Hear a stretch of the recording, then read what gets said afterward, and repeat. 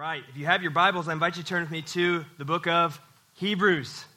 Hebrews chapter 11 is where we'll be this morning.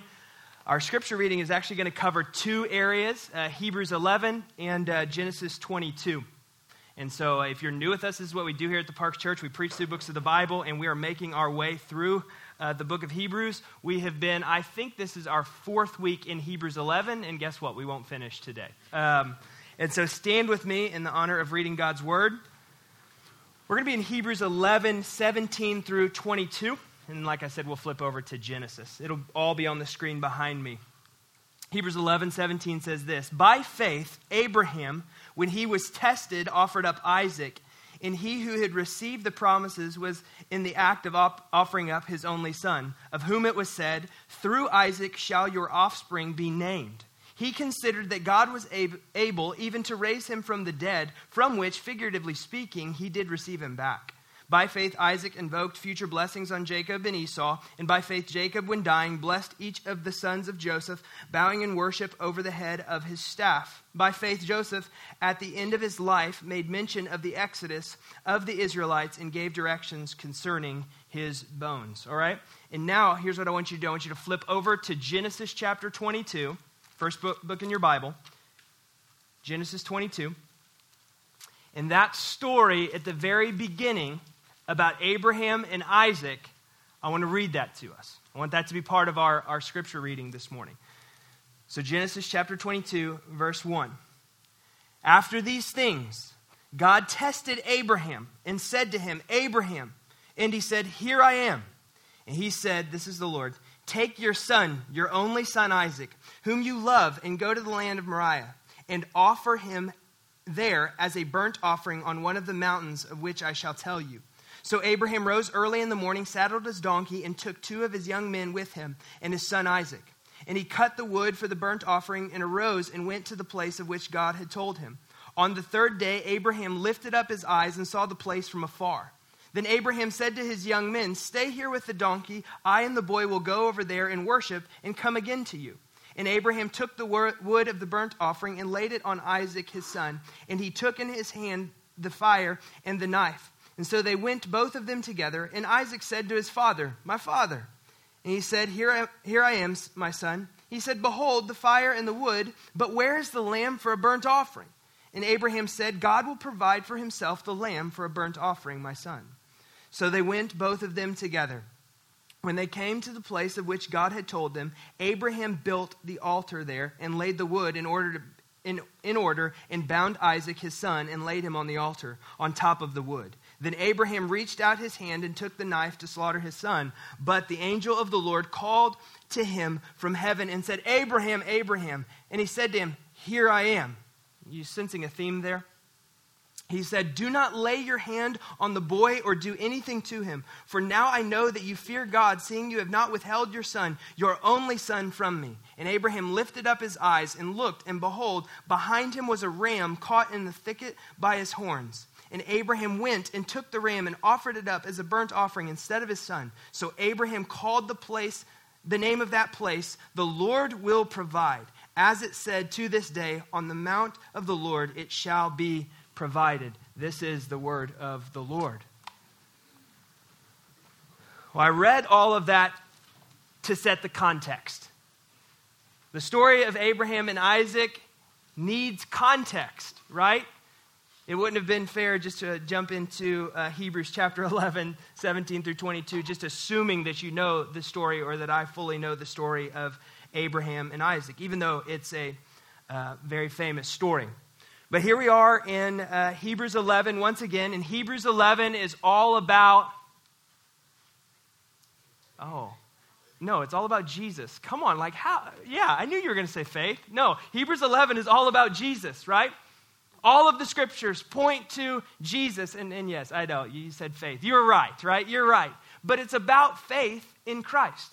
And Hebrews 11 uses all of these pictures and these examples from the Old Testament of towering faith. And I've got to tell you that this is like one of the prolific stories in our Bible of faith. Like one of the most well-known, one of the most prolific. And there's a very famous atheist by the name of Richard Dawkins. He's a professor right? A very outspoken atheist.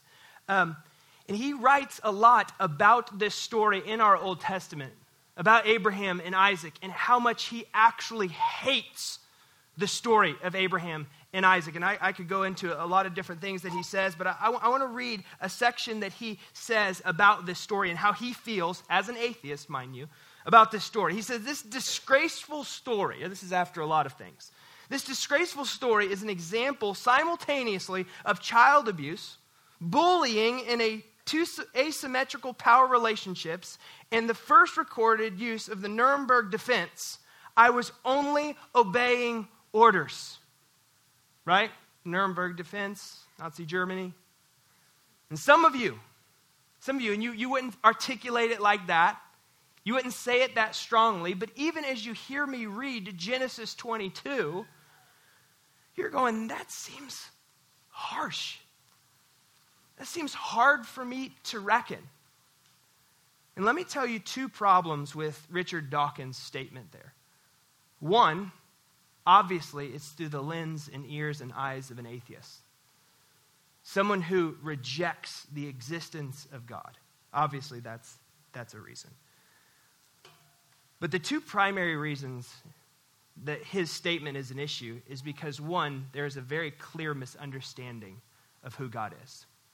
And I would challenge those of us who maybe approach Genesis 22 with that kind of maybe speculation or like, what in the world is this about? Like, want to kind of distance ourselves. There's a misunderstanding of the character of God that is displayed in Genesis 22.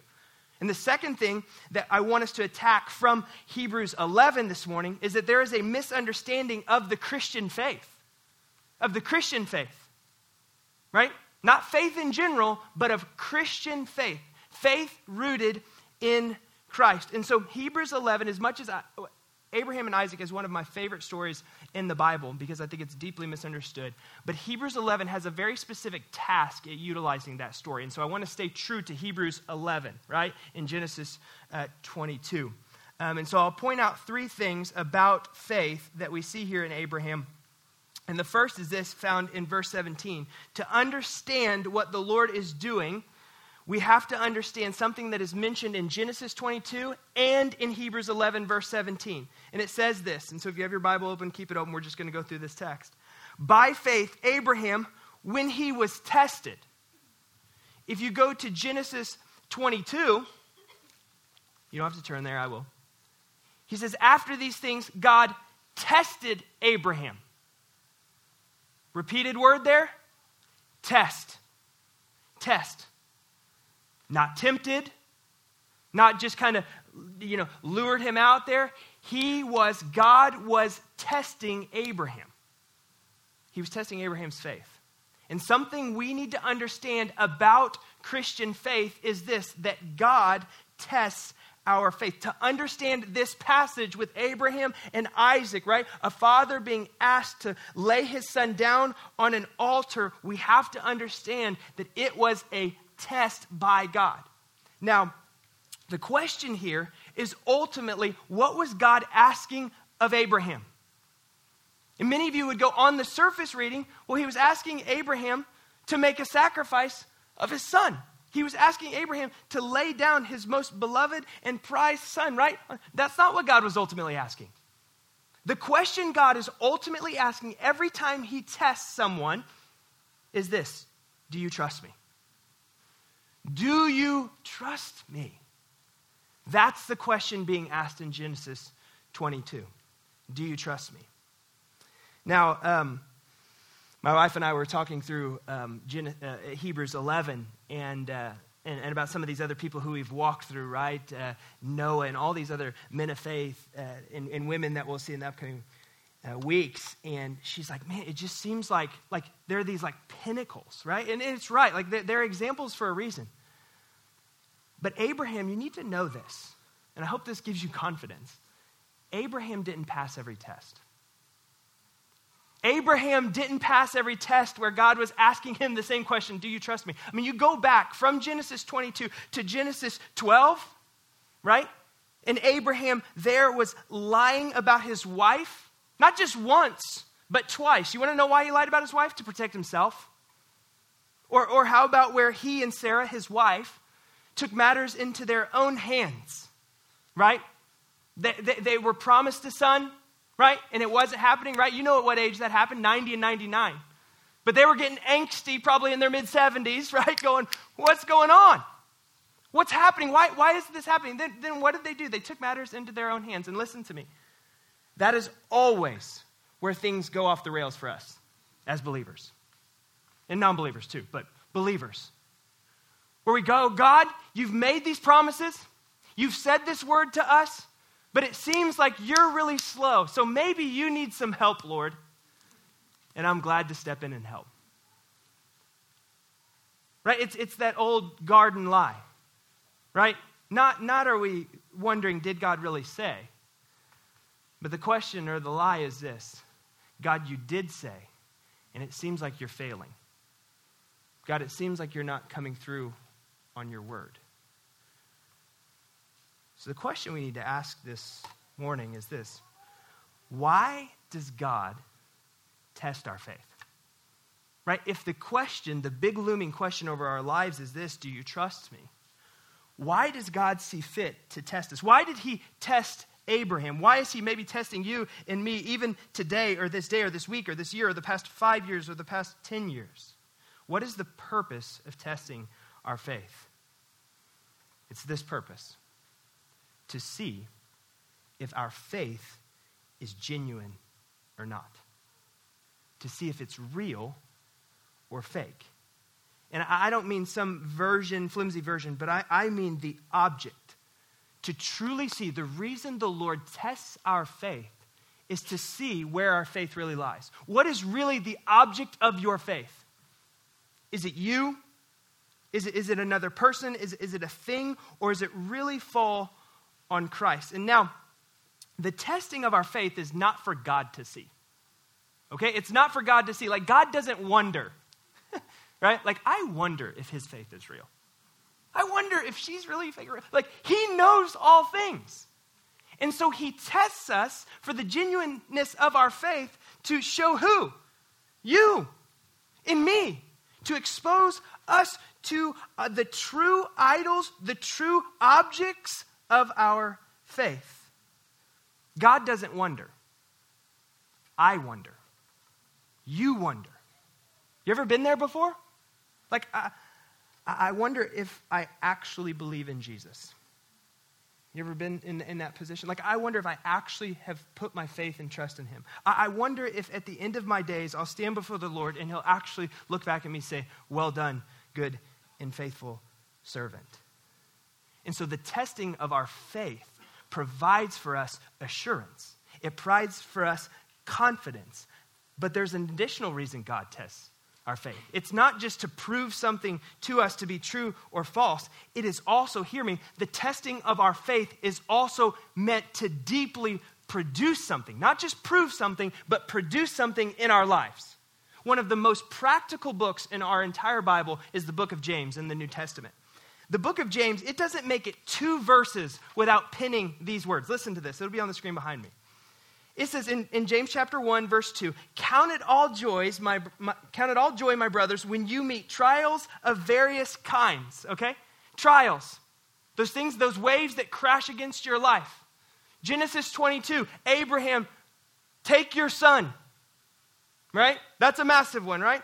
It says, for you know that the testing of your faith, here it is, produces steadfastness.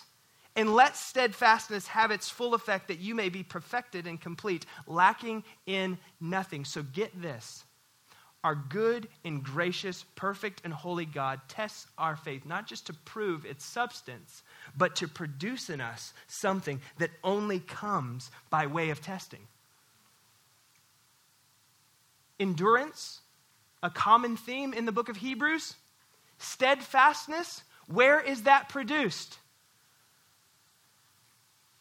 Testing, trials, temptation, those waves that crash against our lives. And so the Lord allows it. The Lord would allow us to walk through those things so that it produces something that is so deep in us that we would be able to echo what James chapter 1 verse 2 says, that we count it as joy.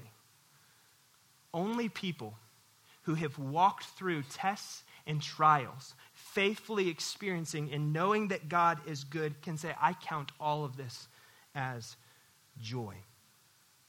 I mean, I look at Genesis 22, right? And I pray that you even heard it while I was reading it. Can you imagine that scene? Can you imagine the scene with Abraham? Like, I mean, just even from the beginning of the reading, the Lord speaks to him. And what's the first thing out of his mouth? Here I am. Remember a few weeks ago where I talked about Abraham and his obedience and how it was this immediate obedience? You know where that immediate obedience was produced in? It was produced in the faithfulness of God time and time again through testing and trial. Every time. That's where this was produced. That's why in Genesis 22, when you're getting to the latter stages of Abraham's life, the Lord speaks and he's like, what? I'm here. Not in a flippant way. He's going, no, Lord, I'm here. I'll do whatever it takes. And something that I realized just this week in examining Genesis 22, there is no emotion in that passage. Now, you can take that two ways, and I'm willing to go both of those ways. Where I view that as a father, right? Being placed in a position like Abraham. Can you imagine being asked of that? And where I think of like hot sweats and like heart racing and wrestling. You don't see any of that in Genesis 22. Right? And a lot of the commentaries that I even read on Genesis 22, they put that on the text. And that, honestly, guys, is speculation at best. There could have been the other emotion, right? In Abraham, where he was absolutely resolved because God has been faithful in the testing of his faith time and time again to get him to this place where he goes, God, whatever you have asked of me, because you have a proven track record that I trust, I'll do whatever it is. Imagine that kind of resolve in the face of this. And this, even for our minds, especially here in the West, is hard to reckon. I even wrestled with that. I'm like, really? I think my heart would be beating. I think Abraham's heart would have been beating really fast, maybe. Or maybe he trusted the Lord so much, and here's where I want to go with the next point, that what superseded his physical emotion in this, hearing that he was going to sacrifice his son, lay his son on the altar, was something much deeper and much more profound. Now let's look at it here in Hebrews chapter 11. Verse 19, that's Abraham, considered that God was able even to raise him from the dead. Wait a minute. So what Hebrews 11 right there is just giving us a snapshot into is Abraham's heart.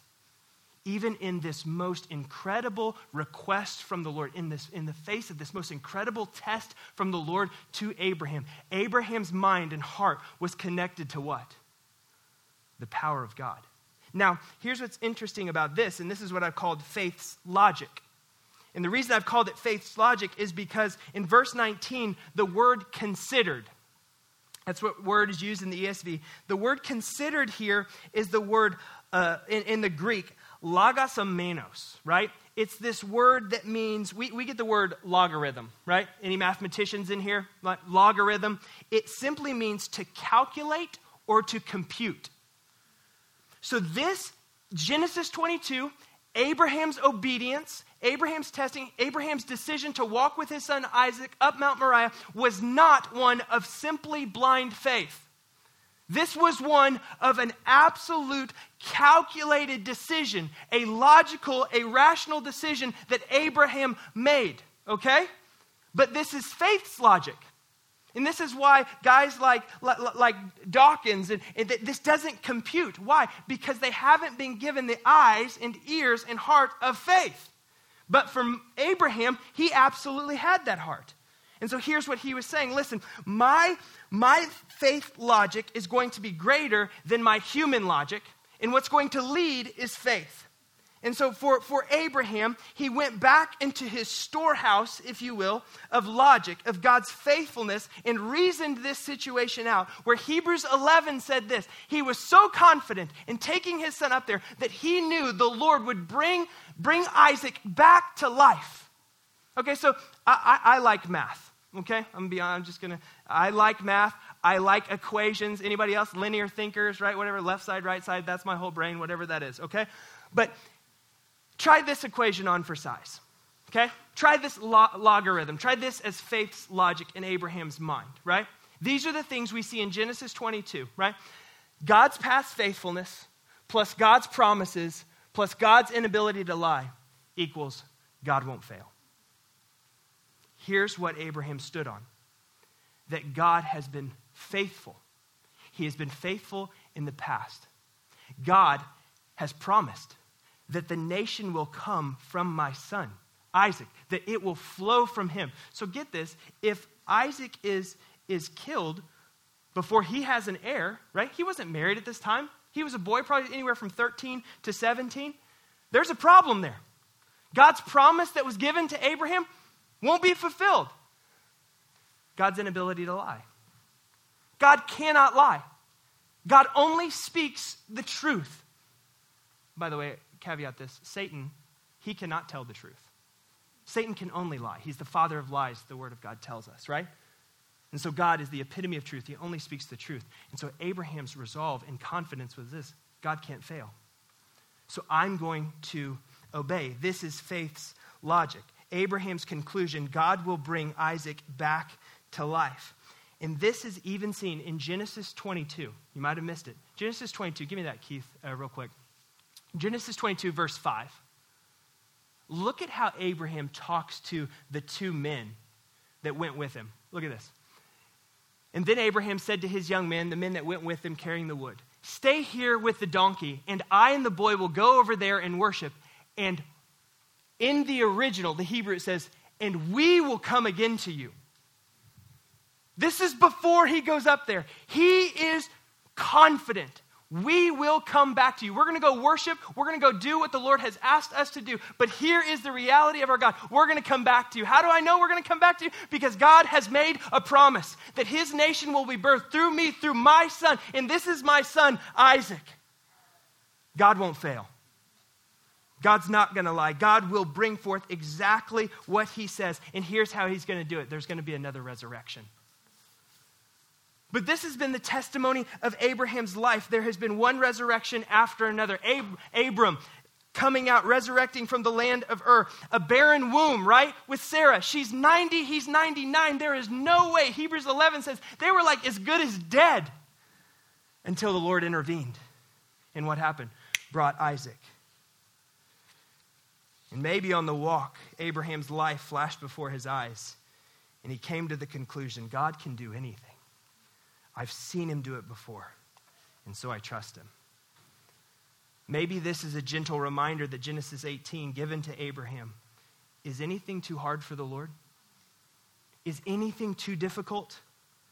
Let's not forget Isaac's conception, how miraculous that was. God can resurrect anything. And so listen, we as believers, we have this unshakable confidence that God will always be faithful to his word. God will always be faithful to his promises, always. And so listen to me, there is another step in faith's logic. Not just to follow that algorithm, but the next step in faith's logic is this, that no matter how difficult or crazy it may look, God is faithful and will be faithful. His word never fails, but it must be, here's our part, it must be believed and it must be obeyed. It must be believed and it must be obeyed.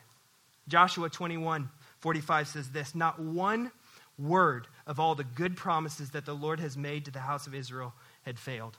All came to pass." All of them. Not one word, not one promise failed. They all came to pass. And so here is what I know. When the word of God gives a promise, it's true. When the word of God says that you are a new creation, the old is gone, behold, the new has come, it's true. When the word of God says things like this, that there is no condemnation for those who are in Christ, guess what? Guess how much condemnation there is? None for those who are in Christ. Guess what? When Jesus says, listen, those who I set free are free indeed, guess what you are? You are free, right? The chains of addiction, the chains of bondage and suffering, all of those things are broken in Christ Jesus.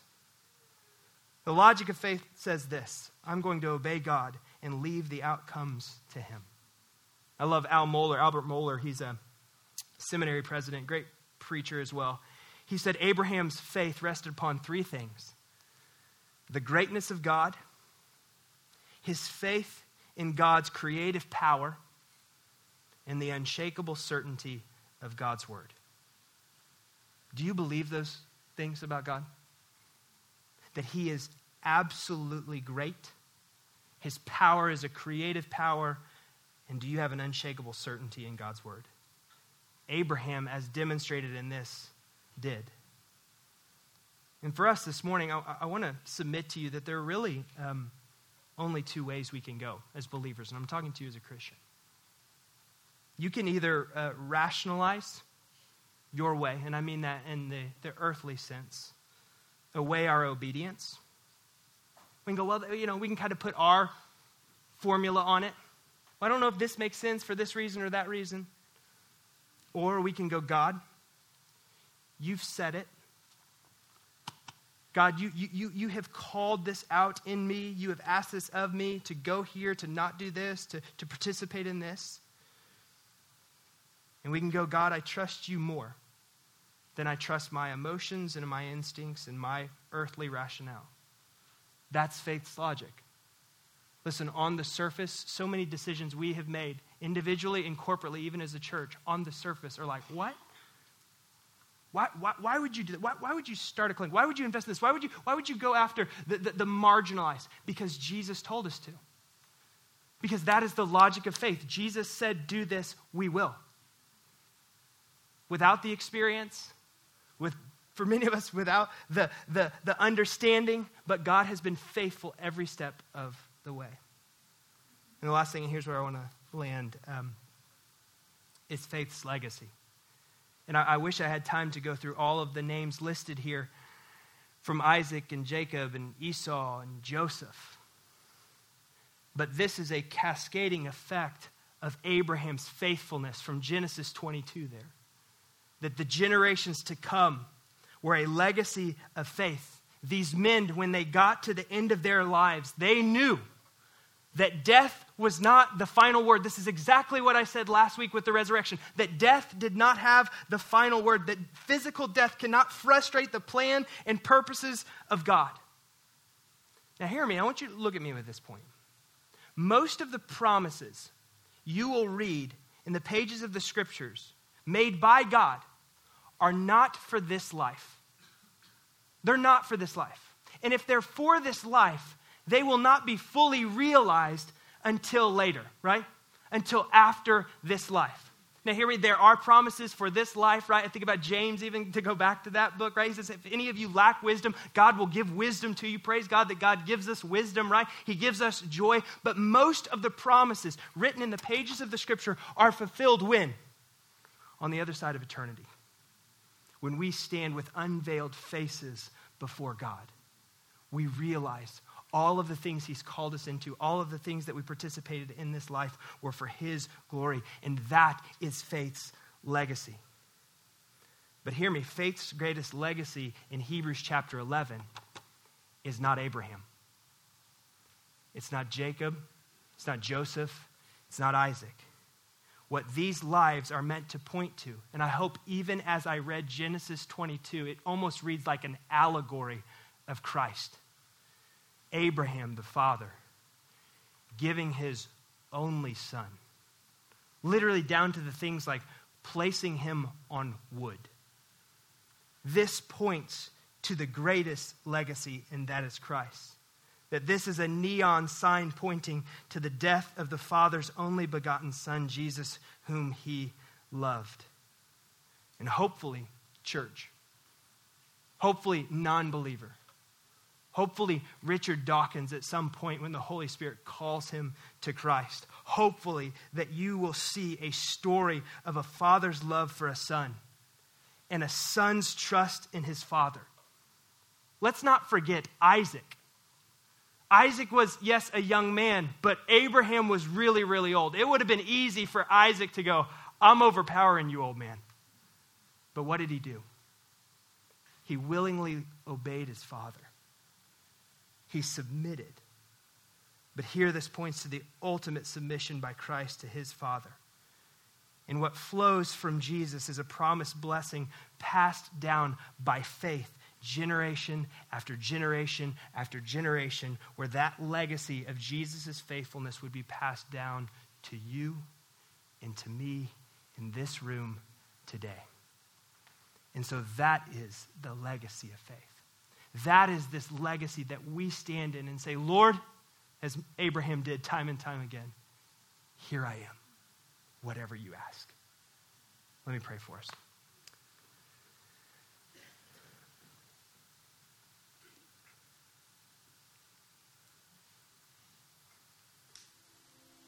Father,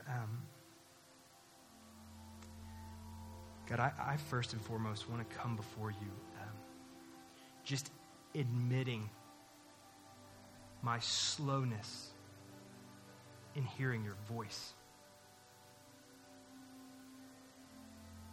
How so often I am so busy with the noise of this world and in life